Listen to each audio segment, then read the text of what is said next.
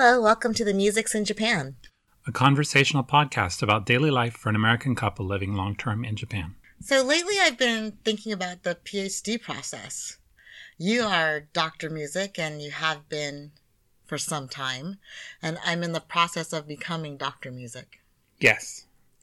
So you got your PhD a few years back from a Japanese university. Lo, these many years ago. And so I kind of want to start with talking about the decision to get a PhD. Mm-hmm. Because I feel like you and I had very different reasons for wanting a PhD. Okay. So what was your reason? Why'd you want a PhD? To shut everybody up. What do you mean by that? No, I think a lot of it was just the expectation of myself that I should have one.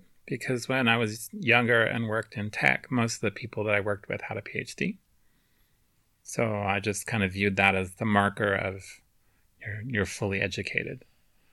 And that was even though I didn't even have a bachelor's degree at the time and felt like I was doing equal work. So like there's a little bit of elitism in that. So did you think you should get a PhD before you started working in tech? Like when you were in Alaska, or was it after coming to California? After coming to California. Because I find that for me, at least, in where I was at, it really I feel like California has a PhD culture. Yeah, it does. And that's kind of like, if you're educated, I feel like the culture, at least in the Silicon Valley, right, is that no education under a PhD is really respected or really treated as if it has value. Because they're not like, a bachelor's is just what you're supposed to do. Right. That's like the entry level to play in anything. I was really fortunate that for me, working with children, that wasn't the entry level. You don't actually need a degree in the United States. Mm-hmm. I mean, in California, rather. I don't want to speak for the whole United States. It's different from state to state, and sometimes different from county to county in each state. But in Santa Clara County, gosh, over 20 years ago, like 25 years ago, it wasn't necessary to have anything other than 12 early education credits to work with children. Yeah, your early childhood education. Yeah, early childhood education. And then for the work that I did, going from that, I did early childhood education, early childhood development. And so I got all of the development education stuff. And then I kind of tapped out of the education process because I needed to work and make money. Mm-hmm. And I got a job. And that job trained me, and I had on-the-job training. They trained in screening, which was low-level differential diagnosis, because we would screen children for autism and screen children for ADHD and work with children that had Down syndrome.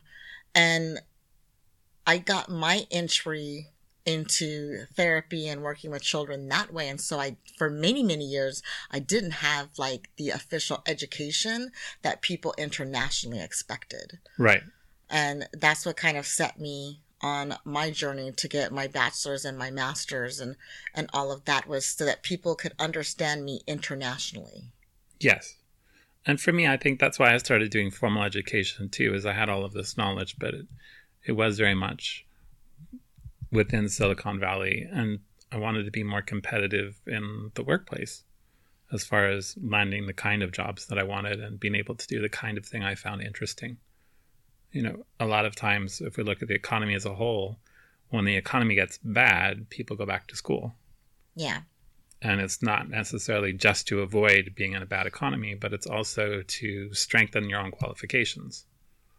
That's a whole other thing, but I felt like Silicon Valley really taught me, which is maybe not a true lesson, but that if you don't have a terminal degree, then what you have achieved can be taken from you at any time.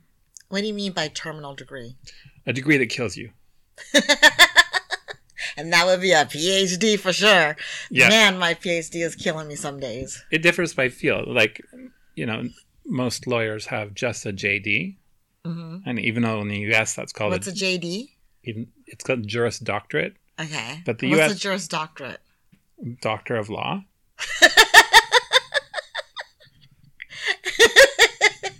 I'm sorry, but I just completely lost the plot there for a minute. Like, what are you on about? Why are you talking about lawyers right now?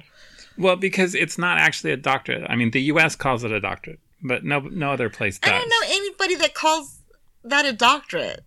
Because it's not. And in fact, the American Bar Association says if you don't have a doctorate in somebody else, it's unethical to call yourself a doctorate just because the word's JD.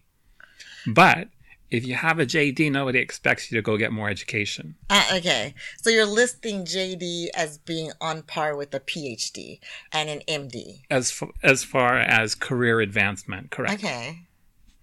So, but for me with terminal degree, I think it varies so much from field to field. It does. And that's why I'm not trying to do all that. This podcast, I'm trying to talk about our PhDs. Your PhD and my PhD. This is not trying to like educate everybody on education. Okay, so in my PhD, the PH is for fabulous. So, no, like, why did you get your PhD? I found the subject really interesting. I wanted... What is your subject? I don't think... So, let's fill everybody in. Like, what do you have your PhD in? What did you do your dissertation on? What motivated you? I guess I need to be a better interviewer. Okay, so my PhD is in Suri Kagaku, which is the official translation is mathematical science. Mm-hmm. So in other universities, if I'd done exactly the same thing, it would have been in mathematics. Mm-hmm. So this is just a quirk of Nagoya University where I went. And basically, I studied topology, which is shapes. Mm-hmm. And I have my master's in computational mathematics. Mm-hmm. So I studied differential equations and statistics and all of that, which is very applied. So between the two, I have a lot of applied and a lot of unapplied mathematics. And so I never felt like... and even when you decided to get your PhD, I never felt like it created any career opportunities for you. Well, and when they study it, they find that PhDs basically are not worth it.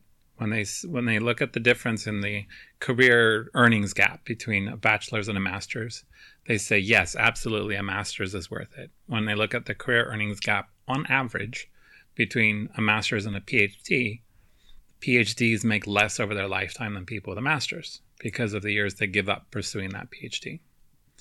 And so for me, I felt like you needed your PhD to heal the core pain of not being supported in your education when you were younger. Because you graduated high school 2 years early, but then you didn't have the funding to go to college. Right. And I think for me that in you created core pain is what I felt. And I felt like putting all the resources into you getting a PhD is so that you could feel loved, supported, and cherished by me. That's why I supported your PhD. And I did feel all of those things. So what did you get out of it? Because I got out of it like forever having good wife cred. I'm like the OG of good wives now. I got out of it the chance to just devote myself completely to the study of one thing. Mm-hmm. The way that the program worked where I went to school at Nagoya University, the PhD in mathematics specifically doesn't require any additional courses because you're required to already have a master's and to demonstrate before you're admitted your competence in all areas of mathematics. So I had a long oral exam before I was admitted as a PhD student. And so I had a couple of years to just explore something that I really love and still love, and then get certified in a way as an expert in this. So I think that's so interesting, like our two different approaches, because I have avoided everything I love like the plague during my PhD. Because I feel like I'm going to hate whatever... I feel like if I studied something that I loved, like was truly incensed and passionate about, that I would be angry and hurt and devastated when my chair has to come in and give me corrections, or when the discipline demands something that I don't agree with. Right. So for my PhD, I'm studying cultural intelligence, and that's the ability to function in cultures other than your own, is like a simple way to put it. Right. To be effective cross-culturally. So for me, I find that interesting. I've always found culture to be interesting and the study of culture, but I'm not passionate about it in any way. And so I find that when they're like, what about this or what about that? I'm like, oh, okay, I'll include it. I really don't care. I just want to have a finished PhD.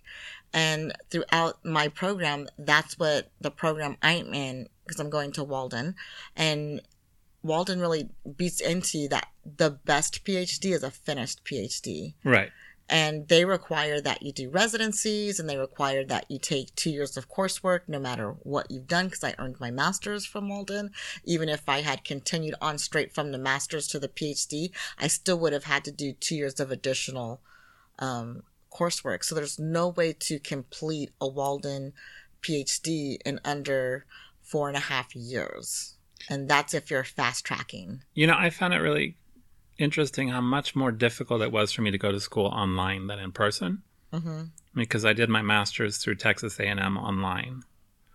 And it was a much lonelier and more difficult experience. And doing the PhD in person, I think I didn't have the same experience that you're having, because there was always somebody to kind of talk over things with. But I have someone to talk over things with. I have you. Yeah, but I'm not in your program. I don't really value talking to people in my program about the program, because I find that every time I talk with other students, and this might just be the students that I'm meeting rather, they don't really want to talk with me. They want to talk at me. And I think it's because most of them don't have you. Well, none of them have you except None of them me. have me, correct. And I feel like it's the one chance that they get to talk to somebody who understands the program and who understands what they're doing. And so they never really listen. Like, even people are like, hey, because I take a lot of auxiliary classes as well.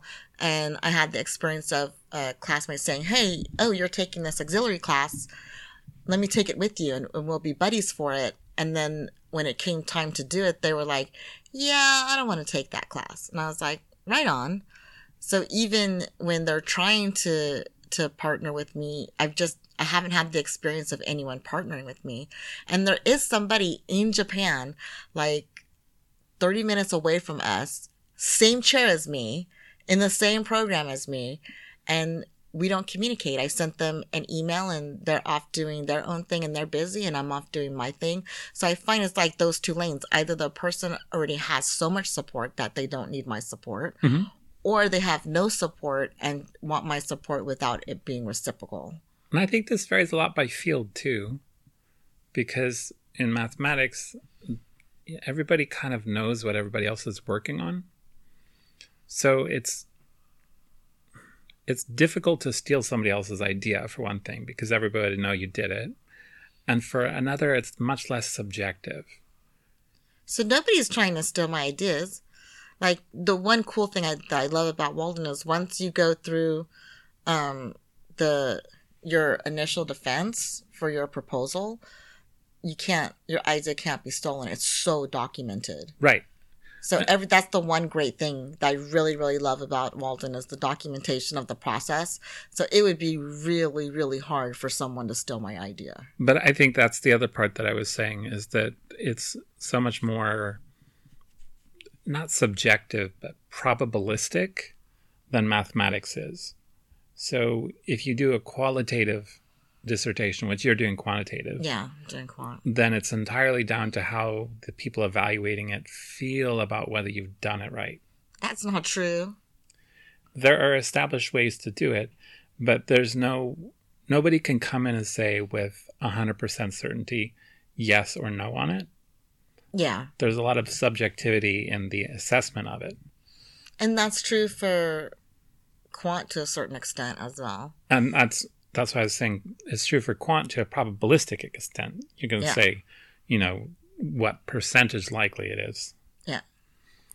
That you're right. And don't write to us about p-values. I can explain the whole thing, but I know it's not actually. But what does this have to do with why we want our PhDs?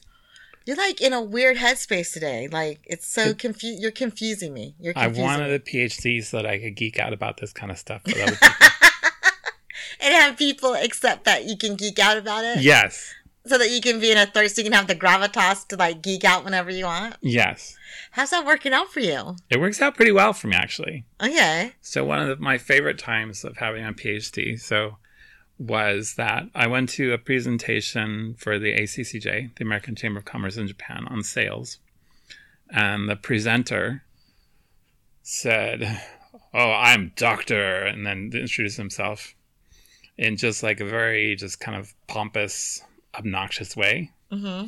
And so the person running the thing made a point to say, "Oh, okay, let me introduce you to the people here. Here's Dr. Musick, here's Dr. H, here's Dr. C," because there's a lot of us foreigners here in Japan with PhDs. Yeah, yeah, and especially with the ACCJ in particular. Right. It's a really well-educated bunch. Right, so a lot of people here have a PhD but don't work in their field. Yeah. You know, the thing I found out interesting about getting a PhD in Japan was the work culture around it. So when I started applying for jobs, I found that if I wanted to work for an entirely Japanese company, they have a system where you just go to work for the company and not because of your skills. Yeah. So if I wanted to specify that I would work in mathematics, I had to give up pay. Yes. Even though I have a PhD in mathematical science. Yes. So that I thought was bizarre, and I ended up working for a legally Japanese company that was not run entirely by Japanese people. Yeah.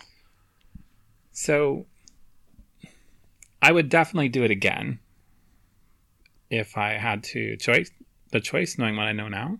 Mm-hmm. But I don't know if I would set it as a goal back when I decided at like 21 that I wanted a PhD. Mm-hmm. If I knew what it would end up No, and at. you want a PhD from a foreign university, from Yes. a non-American university. Absolutely, yes. That's what I decided was going to be the marker of it. And two, I think part of it was, just being the best in my family. Not you and me and our son, but my siblings. Yes. You are the best one. It's a little petty maybe, but it drove me to finish a PhD, which I think is a great thing. But which of your siblings has a master's? I'm not sure that any of my siblings even have a bachelor's. Right. So that's so bizarre to me. That you're like, I need a PhD. Because financially you're more successful than all your siblings. And just at the bachelor's level, you're educationally more successful. If we're defining it by accolades. Yes. Than your siblings. And your patents. Yes. So, you have patents, publications, degrees up the wazoo, certifications up the wazoo. I enjoy education now. I feel like I got a late start on it. I had a really rough high school. My mom died when I was in high school, and it was just, I graduated 100-something out of 140 in my class. And I didn't really kind of get into school until, in terms of just really it clicking for me until I met you. I'm not saying you were the catalyst, just that... we met in college. So yeah, just... you were in college before you met me. Just that it clicked that, oh, this is what people were saying all along. Because my father was very much, and he would use these same words, that is all just jumping through hoops and not letting the bastards grind you down. That was his educational philosophy. And that kind of feels like the PhD process. Jumping through hoops and not letting the bastards grind you down. But I have the most amazing chair on the planet. And my co-chair, they are so amazing. They are just like a wet dream for me. We are so perfectly suited for each other. Mm-hmm. They leave me the heck alone. And I love it. I don't need a lot of direction. And when I write, they give me clear criticisms on what it is they want me to change. They highlight it, underline it, and are very specific, and until I change that, it will not be approved. Like whatever it is I'm working on, it will not be approved. And so the premise writing process was really super straightforward for me. The prospectus, really super straightforward for me. I'm still in the proposal writing process, but super, super straightforward. It was like, hey, I think I want to start with method on my proposal. No, you don't. You want to start with your literature review. Very succinct. Very succinct and straightforward. And I don't know what I was thinking because I hadn't finished my literature review. And so like that, when I just get excited and I want to run ahead and chase rabbits, she's like, you can chase those rabbits, but no, after you're done chasing them, you're still going to have to do this thing I said. Well, I think you might have been thinking about like all the presentations you've heard me rehearsing where I say, write your methods first. Well, not just that. And at the residency, Walden said, write your methods first. Okay. Yeah. And to get from prospectus to proposal, you have to know your methods. Yes. And so I have and I'm doing a lot of additional courses focused on methods. So right now my life is very focused on method while I'm still in my literature review. Right. And I'm I like having simultaneous streams of thought, because if I'm focusing on just one thing, I feel like, okay, well, when I turn this one thing in, I'm not going to be ready to start working on the next thing. You want to have irons in the fire. Yeah, always. Because there is a 2-week period where my chair and co-chair have for review. Mm-hmm. And so that 2 weeks, the way the program's designed and my pacing, I can't afford to spend 2 weeks doing nothing. Yeah. That's going to lead to, me maxing out, running out the clock on the PhD process. I'm trying to get it done as quickly as possible. So I'm really fortunate in that I have excellent research chops and I'm a really good writer. So writing and turning around feedback surprises my chair. I'm so quick. And because I work for myself, that on days that I know I'm going to need to write, I will book those days off. I will sacrifice money for progress. And that's how I look at it. Mm-hmm. And so I'm always jiggling and joggling on my schedule. There's a few days that are fixed, but the rest of the days I leave open for me to have flexibility. And then because in addition to doing my PhD and working as a therapist full time, we're also doing the podcast and we have social media and we're parents. So yes. I learned from watching your process of doing it in 2 years, doing your PhD in 2 years. You were at breakneck speed go the entire time. Yes, it was. And it was such a serious grind, and you leaned in and you didn't have time for friends or family or anything other than PhD. And it was so miserable for you. Even when you traveled, you really didn't get to enjoy it. And you were doing some amazing things during your PhD. You went to several really, really prestigious conferences, and you were involved in several really prestigious think tanks. Yeah, I think I don't feel like you got to luxuriate in any of that. I mean, I've had some time to unwind it because I got my PhD in 2012, and yeah, I did a lot of fun stuff. I went to I think 4 different countries to speak, and I got to take a train across Europe, and I spoke virtually in Russia, and it was a lot of fun, but it was just really intense. So I don't think that I got to enjoy it at the time. But my memory is good enough on these things. I can enjoy it retrospectively. But I felt like it was really a privilege to be able to go and get a PhD. And so one of the things that I'm passionate about is helping people that it's not necessarily historically easy for them to get a PhD, to work through that program. So for me, in getting a PhD, my process was a little bit different than yours in that I never wanted one until I did. Mm-hmm. So I was defiant and belligerent for, I want to say about 15 years of you telling me that you thought it'd be cool if I got a PhD. Me saying, fuck that. I'm not, no, Chad, no. I will never, ever, ever have my PhD. Not ever, never, ever, never. And you say 10 years of never, and it was 10 years of never. Yeah, I did. 10 years of never, ever. And then when I was in my master's and because I was doing my master's at the time that you were doing your PhD, and your chair at the time had mentioned us going to Europe and for your postdoc. And when we were toying with that, I thought, I would totally dig having my PhD if I could get my PhD in Austria. And that's because of the history of the discipline. Right. Because the history of psychology and linguistics and all of that, and I really loved that. But then I was like, nah, and nope, I don't, because I already had adjustment guidance, I had already started working in the field, then having it fully realized, I felt like I don't need a PhD to do anything I want to do. Right. So after seeing what you went through to get it, I was like, I don't know if I want to do that. Yeah, because a terminal degree for practice here in Japan is a master's. Yeah, for the government to certify you. Right. And so now I'm like a member of the Japanese Psychological Association, and the ward offices refer to me, and I can testify in court and all of that because I have a decade of experience and a master's. Right.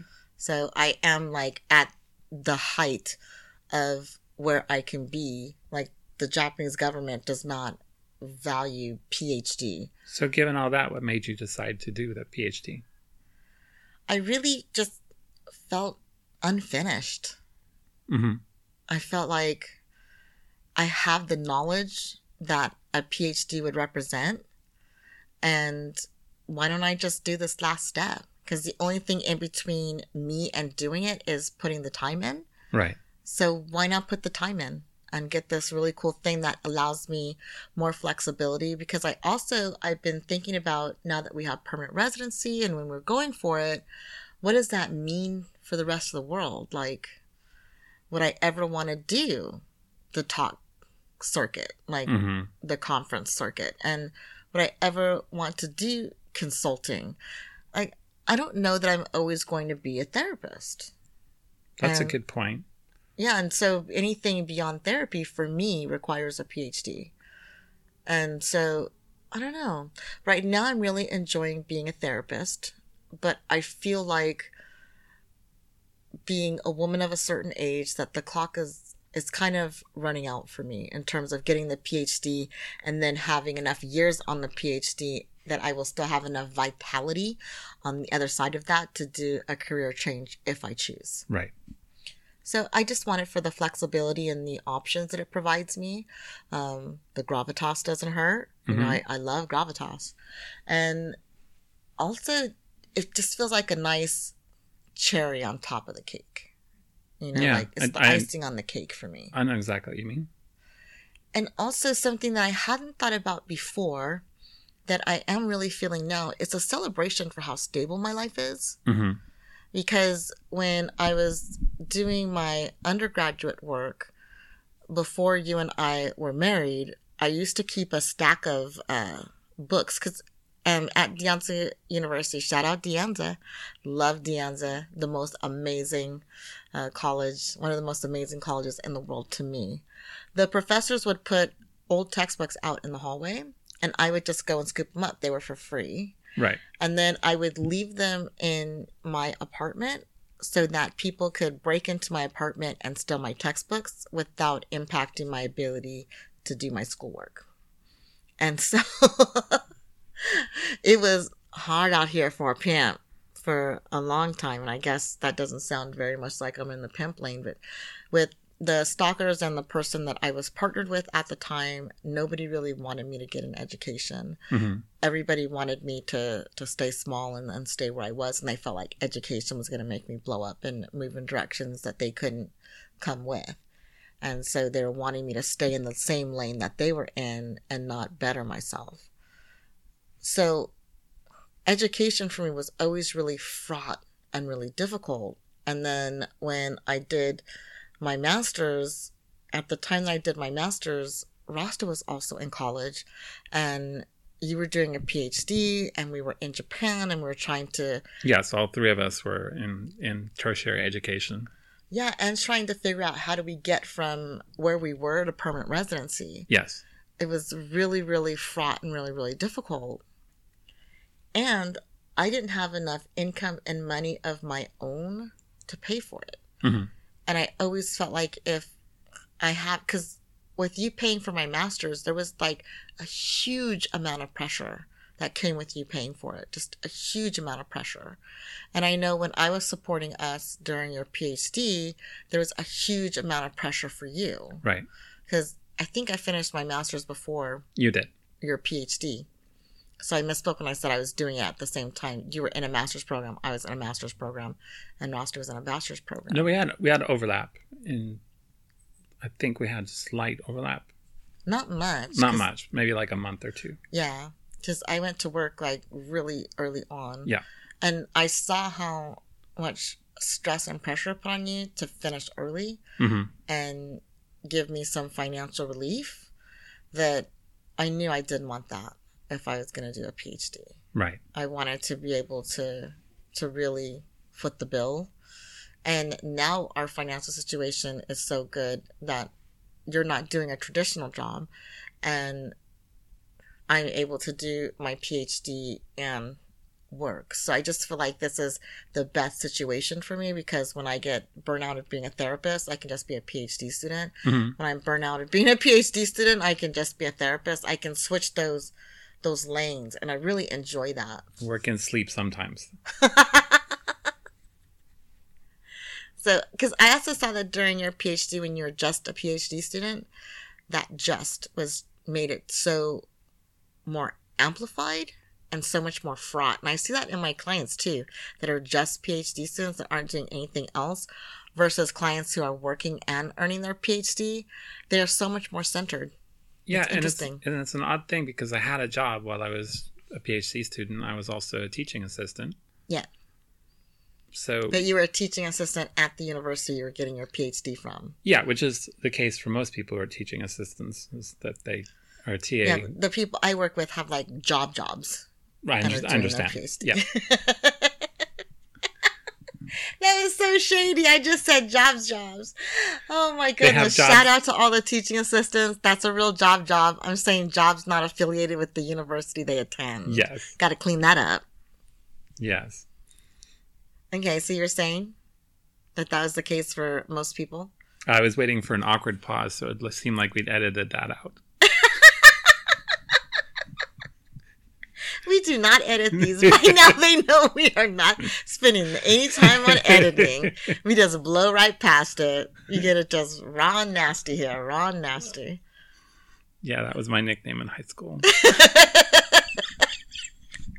That is so gross, because I know how old you were in high school. You were like 9 when you entered high school. I was 12 when I entered high school, not 9. 12-year-old Ron Nasty cruising down the hall. Hey, sexy. All 4'8" of me. That is too much. Oh my gosh, that's too much. So I was saying that I was, working on my PhD, but I was also doing TA stuff. Yes. So the not tits and ass. Teaching right, assistant. Teaching assistant. So the just a student part is a misnomer for most PhD students. Yeah, it is. It is. So now being on the other side of having your PhD, I feel like when you first got it, you were really, really unfulfilled and angsty. Mm-hmm. And now you seem like you've settled into it and you're more like luxuriating in it. How'd that shift happen? Why were you angsty, first of all? I never really understood that. I think that I just felt like I didn't have any way to show who I was. And I was in tech before, and when you're in tech, you really have to stay in it because it changes so fast.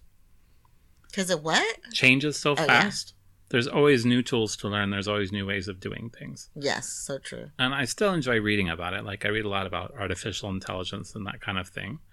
But I've always, even when I was working full time, because my memory can be problematic, I've always been somebody who uses references a lot. Mm. So I don't believe in closed book tests. I mean, I know they exist, but I think they're a poor way to assess things, because that's not how professionals work. Professionals use all the resources they need to accomplish whatever they're doing. Yeah. But I felt like I didn't have anything to show for having developed expertise. So I felt really angsty about how will people know, like, how to treat me with respect.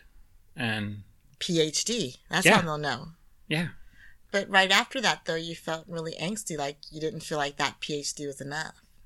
yeah. So I think that it wasn't a good approach. I think it was saying that if I get a PhD, then I'm going to feel like people respect me and then I'm going to be happy.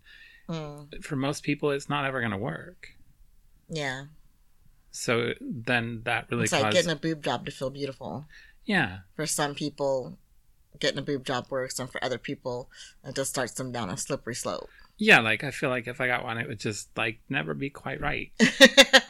So I feel like after I graduated and I still wasn't feeling settled in that way, it caused a period of self-reflection. Then now I'm content with it. So now I feel like I've shifted over to, I would rather people call me Chad than Dr. Musick. You've never wanted people to call you Dr. Musick. You don't like Mr. Musick. You like Dr. Musick if they're going to say it, because that's just the rule. That is the rule, yes. So it's not an ego thing. It's just like if you have a PhD, it should be doctor rather than Mr. Right. Unless people insist I call them Mr. or Doctor or whatever, then I'm like petty enough to say, oh, I need to call you Mr. This. You can call me Dr. Musick. I don't think that's petty. I think if people are saying, okay, the social contract is I'm going to closely define how you address me, and my first name is not okay, then if we're using last names, it's Dr. Musick. Yeah, I know I'm in my 40s and all of that, but sometimes I still feel like I'm younger than everybody else. You are younger than everybody else. All of our friends are late 40s, early 50s, some in their 60s. But now a lot of the people that I am in the ACCJ with and other things are in their 30s, and some are even in their 20s. So that's rare because they're so thirsty for 20-somethings right now. Yeah, 20 is rare, but 30s is not rare anymore. So I feel like the older I get, the more ridiculous it gets that I still think of myself as the youngest person in the room. Okay, yeah, no. And looking at you, that would be ridiculous because you're bald with a gray beard. Yes. Yes. Thank you for that. So I want to explain something about boob jobs. Okay. Because I don't want anybody to be hurt that has a boob job. I'm not anti-boob job. I say I don't care how you get there if you can. But I worked with a lot of women who got boob jobs for the wrong reason. Mm-hmm. They got boob jobs thinking that it would fill a hole in them if they changed the outside. Mm-hmm. And I find that change has to come from the inside out. Like, if you love yourself, but there's this one thing about you that you'd like to fix, that's a very different thing than thinking, if I fix this one thing, I will love myself. It's a directional thing. And that's what I was saying about, I had thought that if I fix my education, if I take what felt like it was snatched away from me by my mother's death, by being homeless as a teen, by a lot of different things, then I will feel like my life is good, I'm stable, everything that I lost has been restored. And I didn't. So then what did that for you? Because now you're in such like a good place, you're so centered, and I'm not seeing any of that core pain like bleeding through our lives. It feels like you got healing on board for that. What did it for you? I think helping other people. And specifically helping professors and PhD students, and seeing that they all had those same insecurities too. And being autistic, I just assume that everybody else feels differently than I do. But I could hear from them that no, they didn't. This is kind of how everybody feels about education, with rare exception. And I was like, oh, okay. So there's never a grand moment where you feel like, aha, I have done it. I have completed the learning. I have learned all the knowledge. Yeah. So then for you, your PhD was about goal attainment and hoping to heal core pain? Yes. And for me, my PhD is a celebration that my life is stable enough and good enough now that I could do this really, really hard thing. Because on any given day, I can tell the whole world to shh. Mm-hmm. And that's something I've never had before now, where I could say, okay, everybody just freeze. Nobody needed anything from me today. Nobody talked to me today. Nothing. Because even in my practice, I can tell clients I will not have access to electronics, and I can go on a writing retreat and not communicate with any clients. And because I seriously will unplug. Well, and you're not an on-demand therapist. Yeah, no, I'm not. So you don't take walk-ins. No. And you give people a hotline if they have needs in the middle of the night or whatever. So yeah, because had to switch my leg. Because for me, if you're in crisis, you cannot call me and get me to answer my phone. It's hit and miss. So right. I don't answer my phone in between clients, and I usually don't answer my phone on my days off. And you certainly don't answer your phone during sessions. Oh, absolutely not. So if I'm in a car driving to and from someplace, I may answer my phone. Mm-hmm. So it's really, really super rare. Most times I call back. So email is the fastest way to reach me. And I like that. Not distance, and everybody knowing that if they send me an email, it can take to up to 24 hours to respond. Right. So I really did, before entering the PhD program, I was able to clear the field. And having witnessed you go through the program, I feel very lucky that you went before I did, because I'm just avoiding some of the mistakes that you made. And I'm able to benefit from adapting what you did to me mm-hmm. and crafting it so that it suits me and it fits my personality. So for me, having a PhD, what that will tell the world about me is that I had a certain amount of money, because everybody knows how much PhDs cost. Right.